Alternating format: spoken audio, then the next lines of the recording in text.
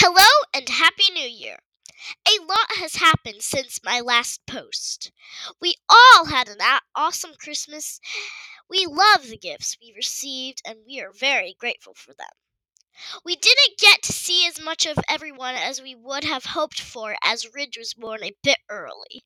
It was exciting to finally get him home after a brief stay in the NICU.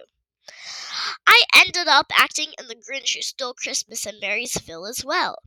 Young Martha dropped out during the last week and I filled in.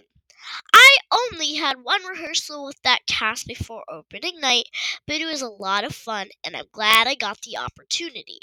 Things were a little different, but I did a pretty good job. We have all been sick. The boys were down for about a week and now I'm getting a cold. Mom is feeling much better than she was, but we're trying to take it slow. Now that we're getting back on track with our schedule, I hope to share at least once a week as I was before. Thank you for listening, and remember, if you can't say amen, say ouch.